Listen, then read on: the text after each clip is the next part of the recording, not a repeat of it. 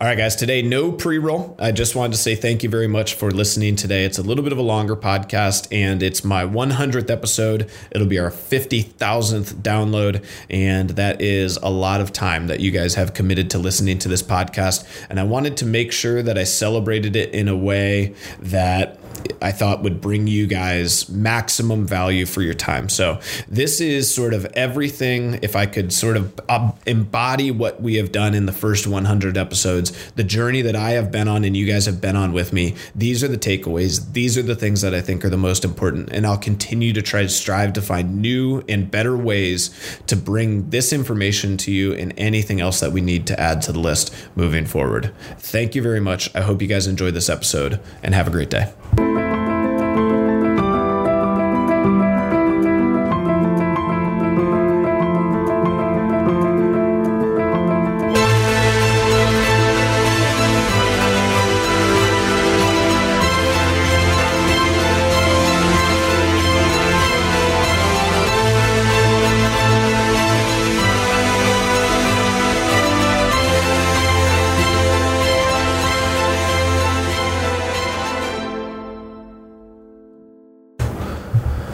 All right, guys, what is going on? Today we have a lot of really exciting stuff. First of all, it is our 100th podcast episode. And technically, we've done interviews and Sunday coffee chats and things like that, which get us probably to closer to like 140.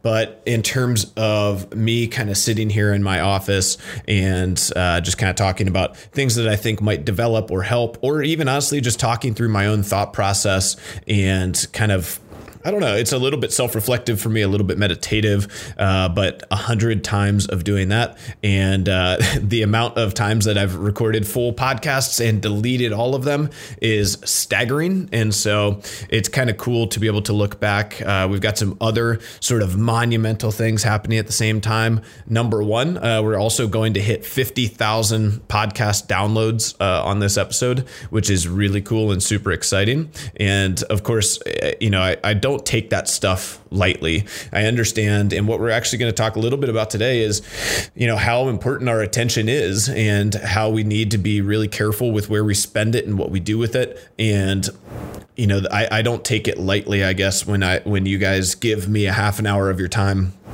to hopefully expand your way of thinking is kind of my thought process. That's the goal of this podcast, is to give you guys a different angle, give you guys something to think about, and, challenge our way of thinking and being a little bit. And the really fun thing that's come back to me on the other end of that is I have been challenged in my way of thinking and being. And typically when I record a whole podcast and I delete it, it's a sign for me that I need to sit down and I need to maybe think about that topic a little bit more. Or maybe my opinion hasn't been fully formed and I need to think of new analogies or metaphors and things so that I can help get that across a little bit better, make it an easier pill to swallow. And if I can't do that, then I need to go educate myself more. I need to put myself in a place where it is something that I feel comfortable talking about. Or don't talk about it at all yet, right? And that's just kind of a good rule of thumb. So that's some other fun stuff. And then also a monumental life day today. I no longer have hair. And so the next time you guys see me, you'll notice that Maria got to buzz my head today, which, as you can imagine, she was very, very excited about and had quite a bit of fun doing. But, we reach a point in our life as a man and a man with a family full of bald men. And, we just have to sort of make a decision. So the really fun part about this is I've gone back to my lovely latte factor calculator, which is something when I do a little bit of financial coaching, I like to discuss. I'm not big on intentionally neglecting your needs in terms of, if you really, really like coffee, that's something that we should budget for, but it is something that we should also not go over the limit. And that's the idea with the latte factor. But if we add in, $40 roughly for a haircut, which right now I don't spend quite that much, but you assume the price is going to go up over the next 40 years of my life, assuming I live till I'm 75, $40 every month with a 9% interest rate for 42 years gets me to $252,963 of savings. So just over $250,000 from just not having to pay for a haircut again for the rest of my life. Look at that. That's the beautiful upside. So I always try as much as I can to find the upside. Especially when you're talking about something like this, where, you don't really have a choice. So don't freak out when you guys see me. And I'm hopeful that, when I get a little tan this summer and get some time out in the sun, hopefully I look a little better. Anyway, we are on to the podcast for today. So 5 things that I have learned about people, health, fitness, mentality, human psyche, in owning a gym, in what will also be, this is something I didn't talk about. We are about to, in 6 days, we will begin our 10th year of an official business, which is obviously a very cool mark to make it to as a business, and something that I also don't take lightly. And, I was reminiscing a little bit about how crazy it is to kind of think about, the growth in Lewis Center and the 2 buildings we have, and, the 15 staff members that are coming on and people who are aspiring to be a coach inside of our business still. It's pretty crazy to kind of think back to the garage and just how young I was, and I think how naive I was, and, just that mentality of that person, and just see how much more everything is now, including this podcast. So also a very cool thing for us. So in my, let's say, 10 years of roughly owning a gym, because we sort of operated a little bit for the year prior. So 5 things. All right. So first thing we're going to talk about here, we're just going to dive right into it. Number 1 is I have developed a much more firm understanding of short-term gratification and long-term gain. And this is something, we're going to talk about this a few different ways, but this quote that I read from Naval just kind of keeps sticking with me, and it's, desire is a contract you make with yourself to be unhappy until you get what you want. So I'm going to say that one again. Desire is a contract you make with yourself to be unhappy until you get what you want. And this is something that I've just sort of been thinking about quite a bit. But I think that the more I look at the things that sort of plague our society, and we have this large wealth gap right now that's being talked about quite a bit, inequality in terms of, not even necessarily opportunity, but we're starting to get to the point where it's going to be harder and harder and harder for people to pull their way out of middle class. But I think the same is true when we start to look at the health gap. I think what we start to see is I sort of visualize, everybody in America when they're, teenagers, let's say, getting just dumped into the middle of the ocean. And they can see this island up ahead, and the whole goal is just to get out of the water and make it to the island so that you're safe. And the sooner you get there, the more you can start to move on with your life. You can stop treading water, you can start, eating and figuring out food, and you can start being a part of civilization. But what happens is a lot of people just sort of sit there and tread water, and eventually the tide brings them out, and it's too far for them to ever eventually swim back to the shore. And I think all along the way, you have people on boats and on rafts who are like, hey, we figured it out. We built this boat. Come on, get on board here. Come on, jump on, get on. We'll take you up to shore. We'll get you to the island. There's all these people offering help. And people are just like, they just don't even say anything. They're just like, no, I'm good, man. I'm just going to tread water. Eventually, I think the wind will kind of blow us towards the island. On a long enough timeline, I'll be okay. And then eventually you drift so far away from the island that no boats come anymore. And you can't swim there. And it starts to get to this huge gap. And I think what that gap is it's sort of us taking the short-term ease. Like it's hard to get into a boat, right? It's hard to ask for help. It's hard to go to the library and rent some books and read a little bit. It takes some time. It takes some thought. It takes some effort. It's not as fun as watching a Netflix series. It's not as entertaining as going out to a movie or going bowling. Working out is not as fun as eating a box of Oreos for the most part. Let's just say that. Sometimes it can be.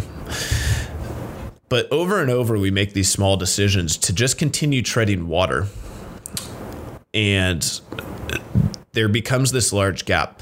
And the thing that's really, really hard for me to watch, and I don't know if I've gotten any better at this. I've just started to gain a little bit more of an understanding of what the gap is, what it looks like, and the mentality that causes it. But the hardest thing for me is you see people who struggle financially. You see people who struggle with their health, with their fitness, with their nutrition. And all they really need to go and do is listen to 3 podcasts, read 1 or 2 books, and just take action. And that's it. And we can sit here and we can talk about the how and the different trains of thought and the different schools of thought and all these different things. And we can, you can argue about, should you do a squat or should you do a lunge, or should you, run, or should you do push-ups, or should you lift weights, or should you do cardio, or should you eat mostly vegetables or mostly proteins, or should you eat well-rounded, keto, blah, blah, blah. We can sit here and we can argue the what and the how. But that's not what's really stopping people. That's not what's really causing the rift. And I think the thing that's so interesting is when you really sit and talk to people, especially people who are in the middle of, boats passing them by, people with outreached hands offering to help them, and they're just choosing not to take it. The more that you see that start to happen, the biggest thing that's holding them back is they have these long-term desires. They have these things that they say that they want. I really want to lose 20 pounds. Or, man, it'd be nice to not feel this way all the time. It'd be nice to not have to take these antidepressants for 25 years. It'd be nice to not be addicted to smoking or painkillers or opioids. In a long enough timeline, I'm going to quit. I'm going to quit smoking. This year is going to be the year that I'm going to start eating healthy. But what happens is, as we drift further and further away from the island, from being saved, another way of looking at that, as we drift further and further away, we become addicted instead to short-term gratification. We become addicted to the cigarette or the sugar or whatever it might be, the drug, right? And that becomes the habit. And that habit's a painful one. And I see that being something now where the most successful people that I know are the ones who have a high degree of control over delaying short-term gratification in lieu of making the correct, slower, longer-term focused decisions. And it's hard. It's not easy. It's a trained skill. And I think the further away you are from the island, the more work it takes for us to start to get off of that train. And, we experience people of all different ages, age ranges. And what you find is that most people, if they come into, our gym, our atmosphere, and they start to adopt eating healthy and exercising, living a disciplined lifestyle, and they are consistently engaged with the practice of delaying short-term gratification, they might not be perfect at it. They might only do it 80% of the time, right? We still have cookies. We still eat pizza.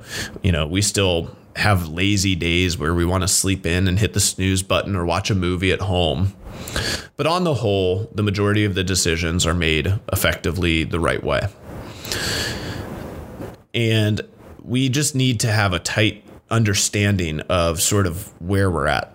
And I think the hardest part, and one of the biggest things that I've learned, is that when you're looking overhead from a bird's eye view, looking down at all the people in the water, I think people don't have an understanding of where they're at in the water. I think they're making decisions, they're making choices, they are engaging in things that are short-term gratification, and it is pushing them further away from the island, but they don't see that yet. And this is where you just hope that they can find some help. and that one of the boats is convincing enough, is helpful enough to get them on board, to drag them on board, to force them on board. Because I do think once we start getting out far enough away from the island, I think it starts to become self-fulfilling. And self-awareness in and of itself will be the only thing that will really help you get back onto the boat. So I think this is one of the things that, I've learned a lot. And the game then for me becomes, how many things can I delay the short-term gratification in lieu of doing the thing that's going to be the best for me in the long term? How much can I tell myself my future self will thank me for spending my time this way right now? And I think professionally, that's acquiring skills. I think that's reading books. I think that's going to courses. I think that's having mentors and learning from them. I think that's asking questions. I think that's constantly being engaged in a process of learning and acquiring new skills all the time. Health-wise, I think that that's something where it's nutrition, it's exercise, it's making the decision to wake up at 4:45 and come in and get your workout in, because deep down, if you're being self-aware, that you will not come in after work. It's the same thing when we start to think about nutrition. It's making the small decisions. It's not, once a week, if you have some cookies, or if you have, if you go out and you have a pizza with some friends and a couple beers, that's not it. It's removing the short term, the small stuff, the little things here and there. It's cutting things out of your coffee because you just really don't need them. You don't. And you sit there and you argue and you say, yeah, but I really like my coffee that way. No, you really like the short-term gratification that sugar gives you. And you're doing that at a detriment to your long-term health and well-being. Well, I really like having a Coke with my Chipotle burrito. Well, I really like having a glass of wine and a couple beers to wind down every night. Well, if you really like those three things, right there every single day, you're 500 or 600 calories that you don't need, that set you behind from a health and fitness perspective, from a wellness, long-term wellness perspective. And what you're doing every time you say that, every time those words come out of your mouth, you convince yourself a little bit more, a little bit further, that I need short-term gratification to be happy. I don't care what the long-term health benefits are. Don't you tell me that I need to focus on what's best for myself long term because I like this short term gratification thing. It feels good. And so I'm going to get defensive. I'm not going to have the self-awareness to make the right decision. And every one of those, you have the ability to sit there and say, well, it's not that big of a deal. Like, it's not that big of a deal that I spend an hour a day on Instagram, or it's not that big of a deal that, I sit and watch Netflix for 2 or 3 hours. And it's not, right? It is if you acquire 0 new skills professionally. You're not where you want to be. You're not where you want to be health and wellness wise, and you skipped your workout, but you made sure that you got your Instagram time in. You didn't prep food for the day or go to the grocery and get healthy foods. But we did get our couple Netflix shows in while we ordered in. Because every one of those little decisions, they stack. And they stack and they stack and they stack. And when viewed independently, none of them are issues. But when viewed as a habit of pushing the skill down the road, of accepting and enjoying and wanting and needing that little short term, ooh, this feels good, over, yeah, I really wish, 10 years ago, I would have done X and Y and Z. I really wish, 20 years ago, I would have started putting into my retirement so I could see it on the horizon.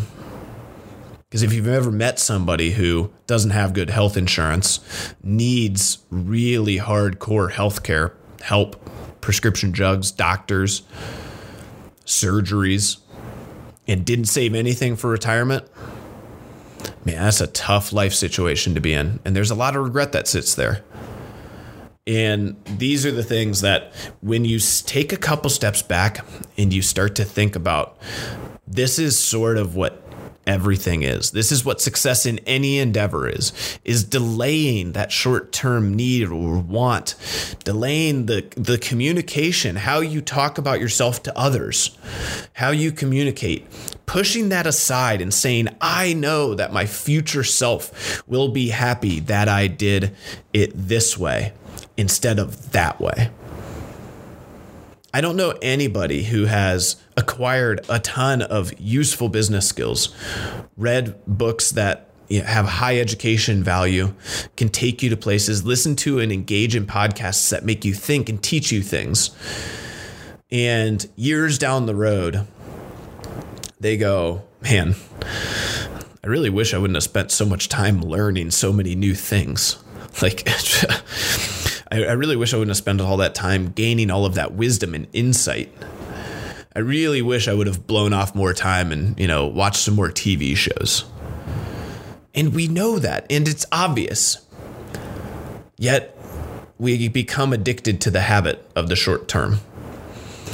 And so that's number one, guys. That is the number one thing that I have learned over the past 10 years. And I think if you can figure this out, and I don't have it figured out all the way yet, I catch myself all the time accepting short-term gratification. In no way, shape, or form am I perfect in this. And none of us are. And you're lying to yourself if you think you are. It is a constant pursuit of getting a little bit better at this. And just when you think you've gotten better, you're going to slip. You're going to fail. You're going to fall off the boat.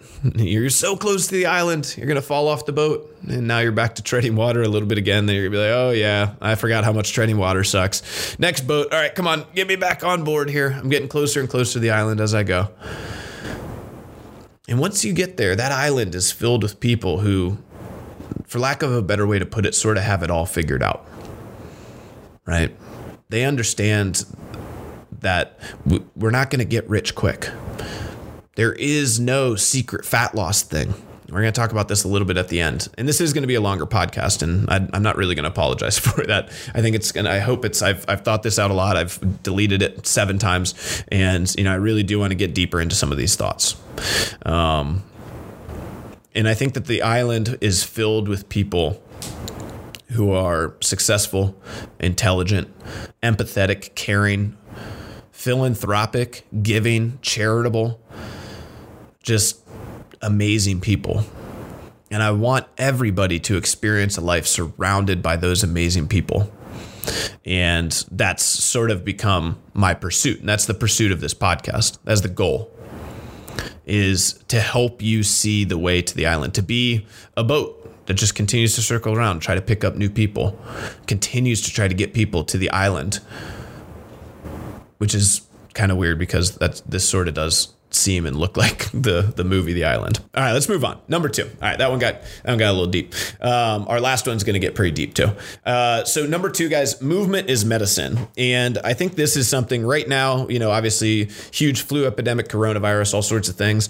And, I think one of the biggest things that I've realized, and one of the pushes that I try to get onto other people is there's so much evidence now. There's so many different things. It's almost impossible to refute the fact that movement is going to help you with everything. Depression, unhappiness, sadness, loneliness, all of these things they can be cured by getting up and just moving around. And even if that's on like the low key, it's like going and taking your dog for a walk at High Banks on a sunny day, just getting up and moving. It has these effects. It's innately human. We're supposed to be up and moving, and our society is over time moving less and less and less. And we're in the middle of this thing where people are like, I'm going to quarantine, I'm going to work from home, I'm going to sit, I'm going to do this, I'm going to do that. And immediately when Grant and I talk about, okay, what's, try to prepare. What's friendships plan going to be? If we go into a full lockdown quarantine, what are we going to do?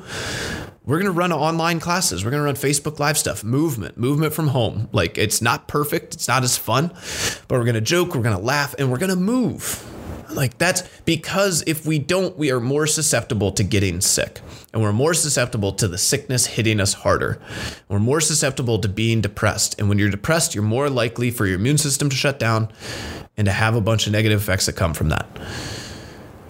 When I say movement is medicine, guys, I mean it's medicine for everything. It should be our first and last thought every day. Because if it is, if we take that medicine a little bit every single day, we're going to be better parents. We're going to be better husbands, better wives, better friends, better people, better community.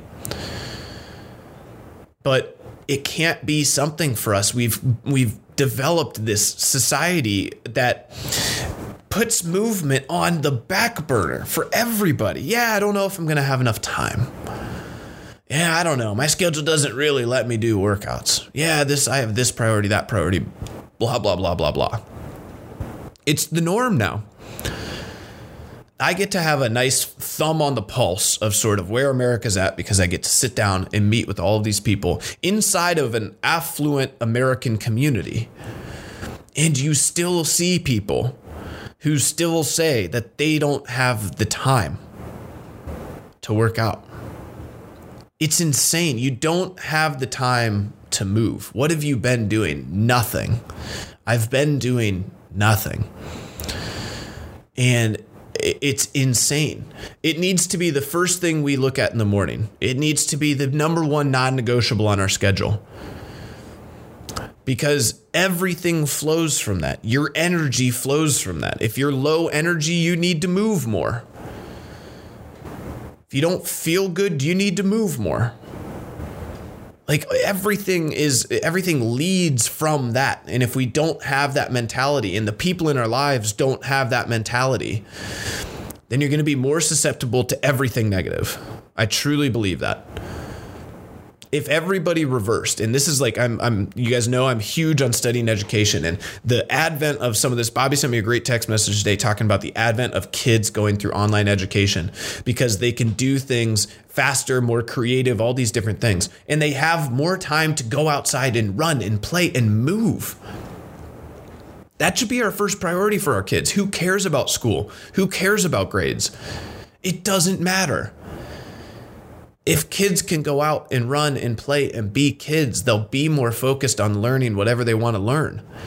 And if kids go out and the worst thing that you can say about them when they're 18 is, yeah, they're a little bit behind in school, but man, they're in great shape. They're happy as can be. They're super social. They have tons of friends. Like, are you really mad about that? And if you are, like, you're just stuck in some weird societal groupthink. If somebody turns 18 or 19 or 20 and they're in peak physical condition, they're happy as hell, they move well, they move frequently, they're a caring, loving, giving person full of endorphins, they're going to end up being more successful than somebody who grinded away at school, doesn't move at all, is depressed, is not social, doesn't care about other people. And it should be clear. It should be obvious. It's who me and Maria are. We didn't succeed in school. We didn't. In fact, most people, by all measures, at a certain point in both of our lives, would say we failed at school. But we love moving. We love being with people. We love giving hugs. We love smiling and laughing and caring about people. And there's lots of people who went to way more school than us, who wouldn't be viewed as near as successful. They don't have as many friends. They're not as happy. But man, they killed it in school. And so I think this idea of movement as medicine is something that I think a lot of people, you guys, are going to get because you feel the long-term, the short-term benefits of moving. But I still think we could do more. I still think that you could still wake up and go for a walk, wake up and do some yoga, wake up and get outside. I still think we could all do more. And so I'm sort of becoming a little bit addicted to this idea of, the more we move, the better we feel, the higher energy we have. And that leads us into number 3, guys, which is nutrition is king. So if movement is medicine, nutrition is also medicine, movement's also king. So these two kind of go side and side. But nutrition is king, guys. You will not be successful in any health and fitness endeavor if you don't work on your nutrition. And if we take it back to the short-term gratification, I'm going to talk about this when we talk about social pressures in number 5 in our last piece. So I'm going to dive into this a little bit deeper. And I'll talk about the trap that everybody falls into. But the important thing for us to know is right now, you should be working on your nutrition. If you're listening to this and you're not, you're not going to be successful in whatever goals you want to achieve. If you're not just in some degree working on one little thing, this little thing could be better. And if you aren't working on it, then at least you should be able to tell me exactly why you're successful. Like you should probably, if you're not working on it at all, you should be somebody who's probably pretty dialed in with nutrition, and you've maybe been doing it habitually for 3 or 4 years. Like I don't necessarily always work on nutrition stuff, and the stuff I do, you guys know, eating vegetables more frequently, really consistent meal timing, making sure that I don't skip meals when I'm getting busy and things like that. But I think that when we get into the habit of, hey, I'm not working on anything and I'm dialed in, it's like, okay, well, that'll work for a period of time, but you'll probably slip, probably need to start counting macros again. You've probably skewed to whichever macro you like the most. For me, it's proteins and fats. For women, typically it's carbs. A lot of guys, it's carbs too. And naturally over time, if you say, yeah, I've got it. Like I followed paleo macros, like I'm pretty good on nutrition, so I don't really need to count anymore. What's going to happen is a year down the line, you'll have skewed away from good macronutrient consumption again. You need to count again. You need to begin working on it again. So just have that understanding. But if we're not working on it, then we're missing the lowest hanging fruit in our lives every day. And those are the two things, right? I'm a firm believer on if you wake up and you move with intention every day, and you wake up and you eat healthy every day, you will be hard pressed with those two disciplines dialed in, with the delay of short-term gratification, with not taking that addictive mentality. You have the opportunity to be successful in every piece of your life. You have the opportunity to be the best parent possible, the opportunity to be the best husband and wife, because you're training yourself daily to do the hard things. And you're going to be operating like a freaking fighter jet, like a Ferrari, like a race car. You're going to be operating at maximum capacity, giving yourself jet fuel and the ability to go as fast and hard as you possibly want. You're not going to be this broken down 20-year-old Ford Pinto that we're feeding, it's like the Back to the Future car. We're feeding it trash and it breaks down every 2 feet. That's not how we want to treat our bodies, right? We need to be operating at peak capacity as often as possible. That'll give us our best version of being successful. Number 4, I've learned that stress and sleep are non-negotiables. And when you accept negotiating on the short term in these things, it comes back and it bites you in the butt. And this is one I had to learn the hard way a few times. And for me right now, I try to sleep a minimum of 9 hours every single night. And I think the mentality of, I only sleep 4 hours a day. Like I'm hardcore. I'm so busy. I'm so this, and I just don't sleep. That mentality is a loser's mentality. What that person's telling me is that they don't have the priorities in their life figured out enough to allow the most important thing to be the most important thing. You're hard pressed at this point to go out and read anything about sleep, which I've read the majority of high quality information, research studies, books, and listen to a few different really high quality podcasts that are all pointing in the right direction.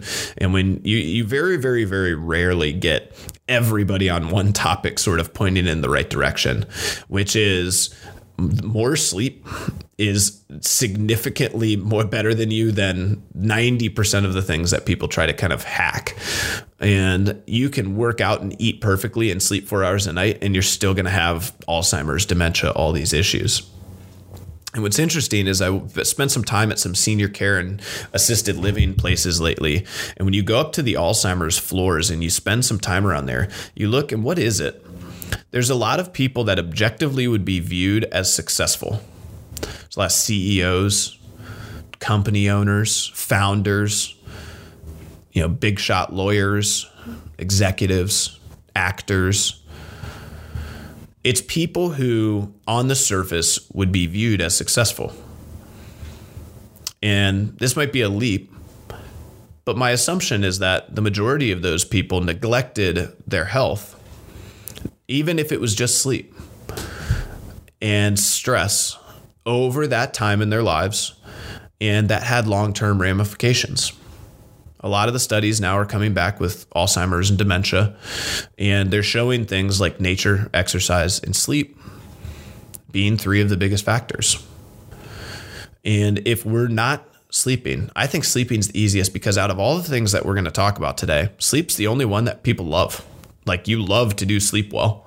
There's almost nobody who I've ever met who's like, yeah, man, I would just 9 hours of sleep. I feel like $1 million. It's amazing. It's like the greatest thing in the world. And what a weird thing. Like, how weird is sleep? If you guys ever dive into it, like, and you just start thinking about, like, we just lay there and shut our bodies down for like 8 hours at a time. And we quote unquote waste 33% of our lives. So the 66% of our lives where we're awake can be maximized. And what's interesting to me is every single person, every expert in the field is going to tell you that if you're operating on low sleep and high stress, and that's your default mode, that on average over time, if you run the mathematics on it, you are going to be operating at such a lower percentage, even if it's more time. It's not as good to run at 70% for 10 hours as it is to run 100% for 4. And when we start to think about that productivity, that sort of becomes the game. And so when you start to add all these things in, it kind of goes back to number 1. We talk about the compounding effect of delaying our short-term gratification. We think about how these things go. And when we talk about, this is true when we talk about the wealth gap and when we talk about the health gap. The health gap becomes wider. The ultra fit become more fit over time. The gap becomes larger between them and sickness. They get further away from sickness on the sickness, fitness, wellness spectrum, right? And the reason is because they're compounding these little things and they add up all the time. And when you don't do them, they add up all the time. And they're adding up in this way in the negative. We take it back to the island analogy. Every night you don't get a good night's sleep, you go further away from the island. Every day you wake up and you let things that shouldn't stress you, you're further from the island. You choose to, have a bunch of beers when you don't need them on like a Tuesday night because you had a hard day at work because you were stressed. Now you just screwed up all 3 because now you're satisfying stress with short-term gratification, sugar, alcohol. That's going to mess up your sleep that night. One decision and you're screwing up 3 things. If you skipped the workout that night and came home and had a couple beers instead, you just screwed up all 4 things. That decision compounded over time is sort of just like my haircut dollar amount. $40 for a haircut's not too crazy. $40 invested every single month for the next 45 years is also pretty crazy, right? So when we look at that, we get to make that choice every day. And just a little understanding of compounding, a little grasp on reality, a little self-awareness, and we can make those decisions more effectively. And the people who make these decisions, the people who compound effectively, well, they get to reap the benefits. Just like Warren Buffett gets to reap the benefits of being the richest person in America. Doesn't really matter at this point because they're all giving away like 100% of their wealth to charity. So, and they've all given away so much, like there's no point in even counting net worth at this point, but let's just say he's the most successful investor of all time. He's one of, if not the richest human alive right now. And, you sit there and you look at him and what did he understand? The only thing that he understood that other people didn't is it's a game of compounding and value. Take the easy value when it's there. Everybody had the exact same opportunities to invest in the exact same stocks that he did. Squats, I almost said squats. To invest in the exact same squats. Everybody has the exact same opportunity to invest in as many squats as everybody else, as many stocks as everybody else. Everybody had that same exact opportunity. He just understood compounding better. He just understood value better. And what I'm telling you from a health perspective is that the value is in moving, eating healthy, reducing stress, and sleeping plenty. That's it. And then enjoy the compounding effect of making those decisions over time, consistently. And if you do that, you'll wake up one day and you'll be a billionaire in the health world, right? Which basically means you get to turn 70 and never have any chronic disease. You haven't seen a doctor in 30 years and you're healthy. And that's awesome. And you're capable. You can go out and you can hike and you can enjoy nature and you can do these things. You can be happy. And the opposite is true in the opposite way. And that's the gap. People are either going further from the island or coming closer to the island. And the last thing we're going to talk about here, guys, is groupthink and social pressures. And I think that this is important for us to talk about because we operate inside of a group atmosphere and we are constantly inundated with social pressures. And what's important here to understand is, there's no problem with social media and there's no problem with community or, group mentalities or, think tanks or groups. The problem comes when we give an overweight amount of our attention to platforms, to people that cause us to develop a bias or feel a desire, have envy, or place social pressures on us. And it begins to affect our actions in a way that doesn't benefit our long-term self. And maybe it's in a way that benefits somebody else. And I've had this conversation this week with DDP where he's run all the calculations on refinancing your home. And in almost every single situation, it doesn't make sense for you long-term financially to refinance your home. But banks and everybody right now is telling you, you've got to refinance. You guys are I'm getting calls from Quicken Loans. I'm getting calls from all these banks. Hey, right now you can refinance down to 3.25%. You can take cash back out of your home, blah, blah, blah, blah, blah. He's run the numbers. You're free to email him about it. It doesn't make sense. It hurts you in the long term financially. It's against counterculture. But if we give our attention to the bankers, to the advertisers, to the companies who are out there saying, refinance, why are they saying that? Why are they advertising? Because they make money from it. Because it's in their best interest to. And you have to operate under the assumption that for the most part, it's usually not in your interest to engage with that stuff. And what's so interesting is, it's not just social media.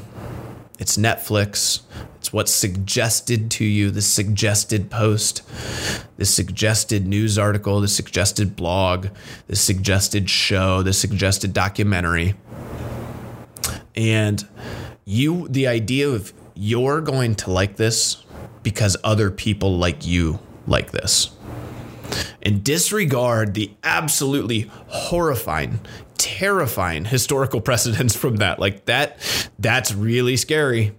And if you guys don't see it, do a little research on how Nazi Germany started. Terrifying. And when that mentality starts to take over and that becomes our norm, which it's quickly becoming our norm, you don't even think about that much anymore. You're going to like this post because your friends like this post. You're going to like this documentary because people like you like this documentary. And if you don't like this documentary and other people like you like this documentary, you're weird. There's something wrong with you. And I almost have the different belief now where it's like, I want to be as counterculture as possible. If I think like everybody else thinks, that means that I'm becoming sort of a drone, right? That means that I'm not thinking for myself. And that terrifies me. And there's a lot of historical, precedents for us to look back on that should terrify you if you start to think sort of like just automatically think like everybody else thinks. And think about how easily manipulatable we become based on these scenarios. And so I've got a few analogies for you. This is how we're going to sort of wrap up for the day. If you're a woman and you've maybe had some struggles with body image and you're working really hard at eating right. And, you've maybe employed the help of a nutrition coach at Friendship. Right, let's just take that example. Okay. You've struggled for years and years. You're just not at a weight that you feel comfortable with. You don't feel proud of your body. You don't feel sexy. And so you're like, I'm going to go and start and work on nutrition. And the nutrition coach tells you, I just want you to focus on drinking water. I want you to focus on drinking water. Maybe we're going to focus also on, you're going to start to eat a little bit more of a substantial breakfast, because right now it's like a granola bar on the go, if anything. And you start to work in month 1, you maybe lose 0.5% body fat and 2 pounds. And you're like, oh, that's not very good. In month 2, you maybe lose 3 pounds. So you're at 5 total, another 0.5% body fat. And so you're down 5 pounds and you're just like, man, like, I don't know. And now, that night you're just you're not feeling overwhelmed about it. And so you get on Instagram and you just, you're just kind of sitting there, you're relaxing a little bit for the night, and you start scrolling and you see that, your boyfriend liked a couple of pictures of, swimsuit models or of CrossFit Games athletes in booty shorts. And your search feed is a bunch of diet people and, food pictures and nutrition gurus, before and after pictures of people losing 20 and 30 pounds from these companies that sell this stuff. You leave that platform feeling envious, feeling not great about you and your relationship and your progress. You feel like you're not doing enough. I need to be doing more. My progress is too slow. And even though you were trending the right direction, you immediately fall into this vulnerable state and you're susceptible to manipulation. And so you pause and you think about, where do we go from here? And what happens if at that night you turn on Netflix and a recommended show for you is Game Changers, a documentary about a plant-based diet? It's a propaganda film. We've talked about it on here. Tomorrow, so you watch the documentary, you engage with it, and you're just like, oh my gosh, like, this is it. This is what I'm going to do. I'm going to throw out the old nutrition plan. I'm not going to work with the coach anymore. I'm going to start plant-based. That's it. That's going to be it for me. And right there, that's the trap. You just fell into it. You were doing the right thing for your long-term health and wellness. You are learning to delay the long-term gratification, and you're building the habits that are a firm foundation for you to have long-term development in your health and well-being under the eyes of a watchful coach who cares about you. But because of the way that we gave our attention away while we were in a vulnerable state, or even if that vulnerable state was created from the platforms that we gave our attention to, we gave in to short-term gratification. We started to think that there was a better, faster, quicker way. And there's not.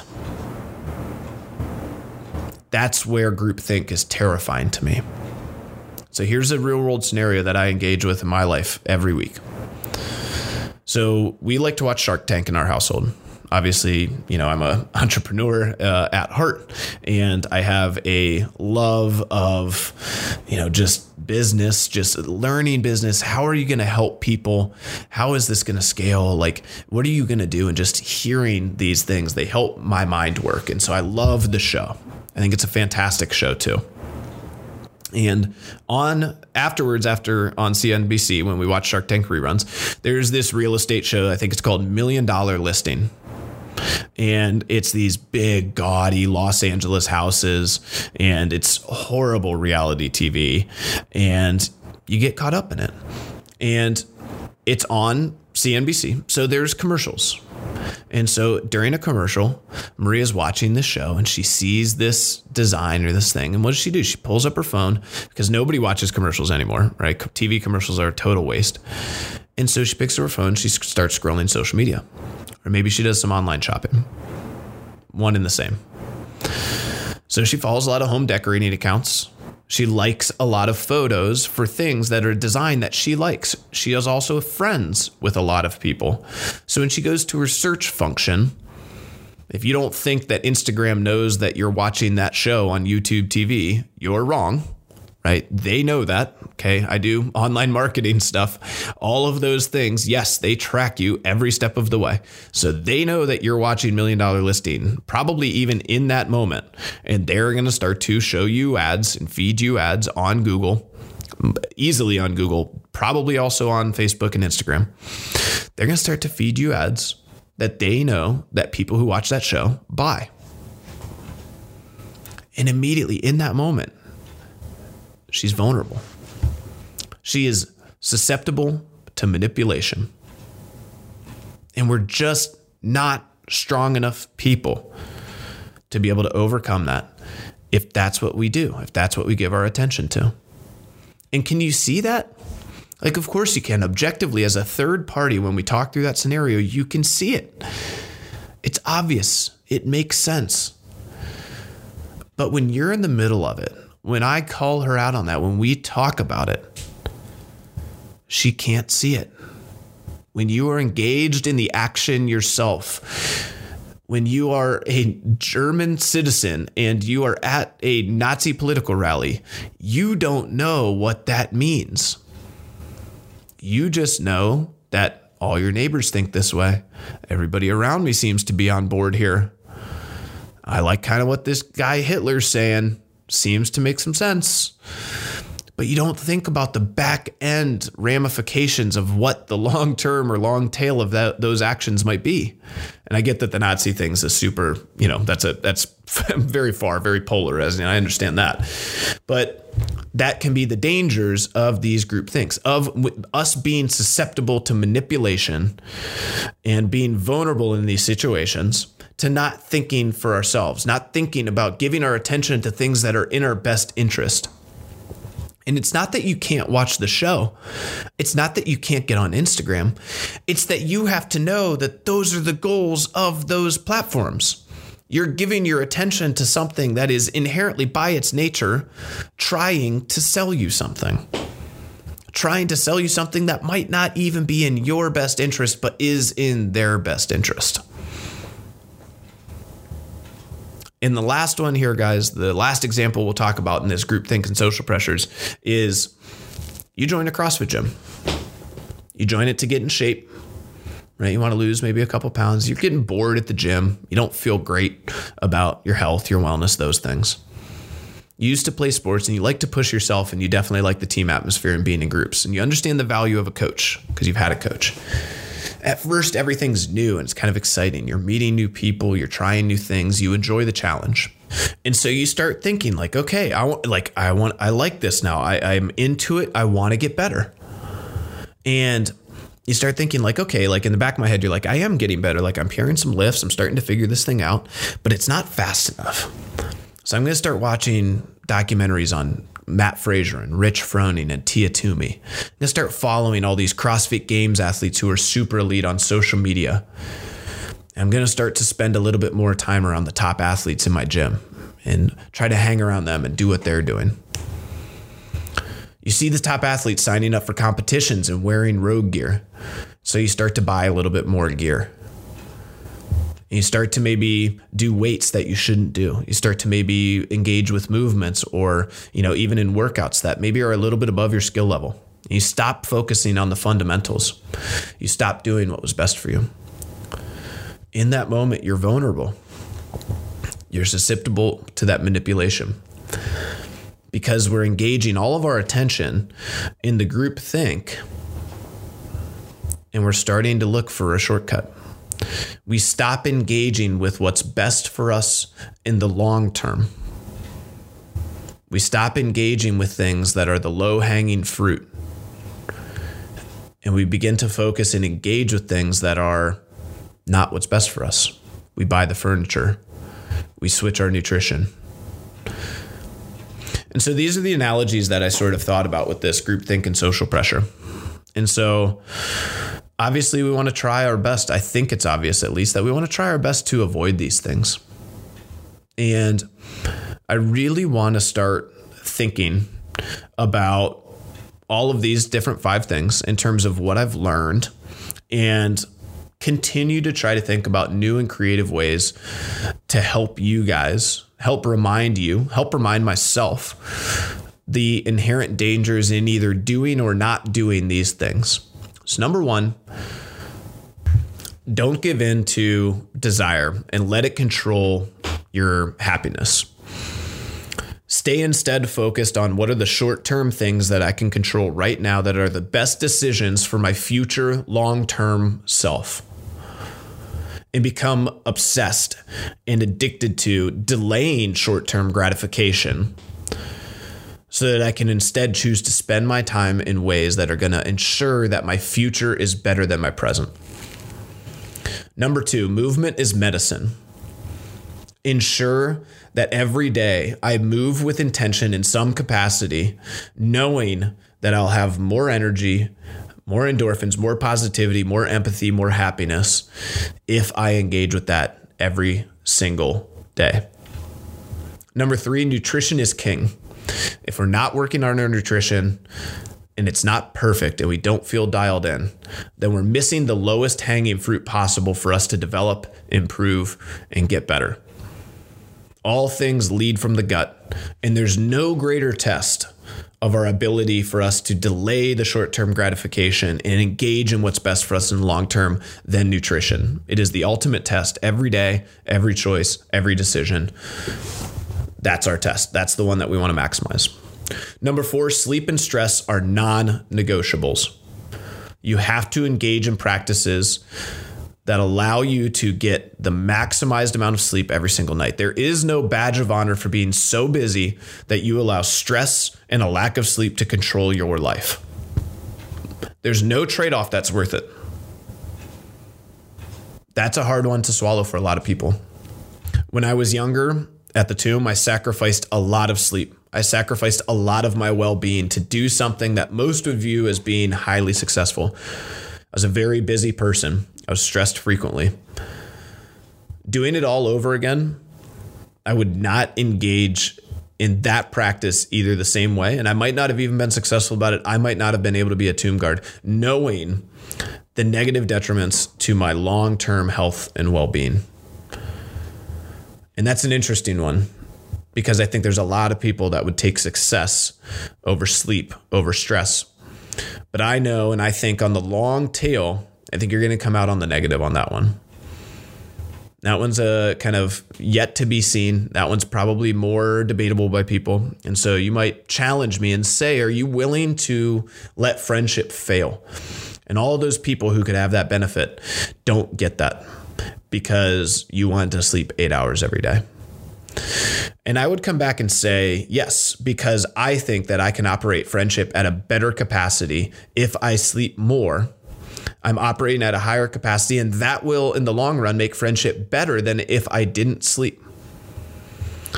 And in that way, if I didn't sleep then and friendship still failed, then it certainly would have if I did sleep.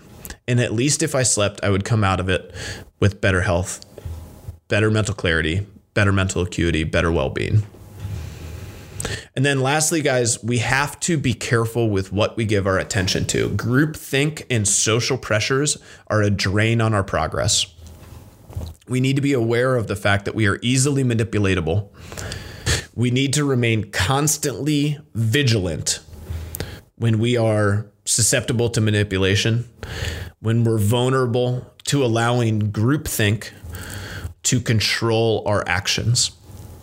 Because oftentimes these actions aren't what's best for us in the long term, and they can be severely detrimental to us both in the short term and in the long term.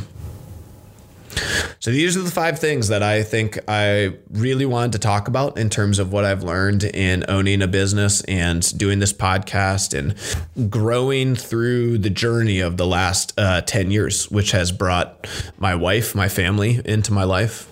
Some of the best, most meaningful relationships into my life, has allowed us to change multiple people, multiple families, direction and approach to health and fitness. And, has led to, I think, me being in a place now where without the gym, I think I'd be, I don't know where I'd be. Honestly, it's sort of scary to think about. I can tell you I would not be as happy of a person because I wasn't on a great trajectory with that before I opened the gym.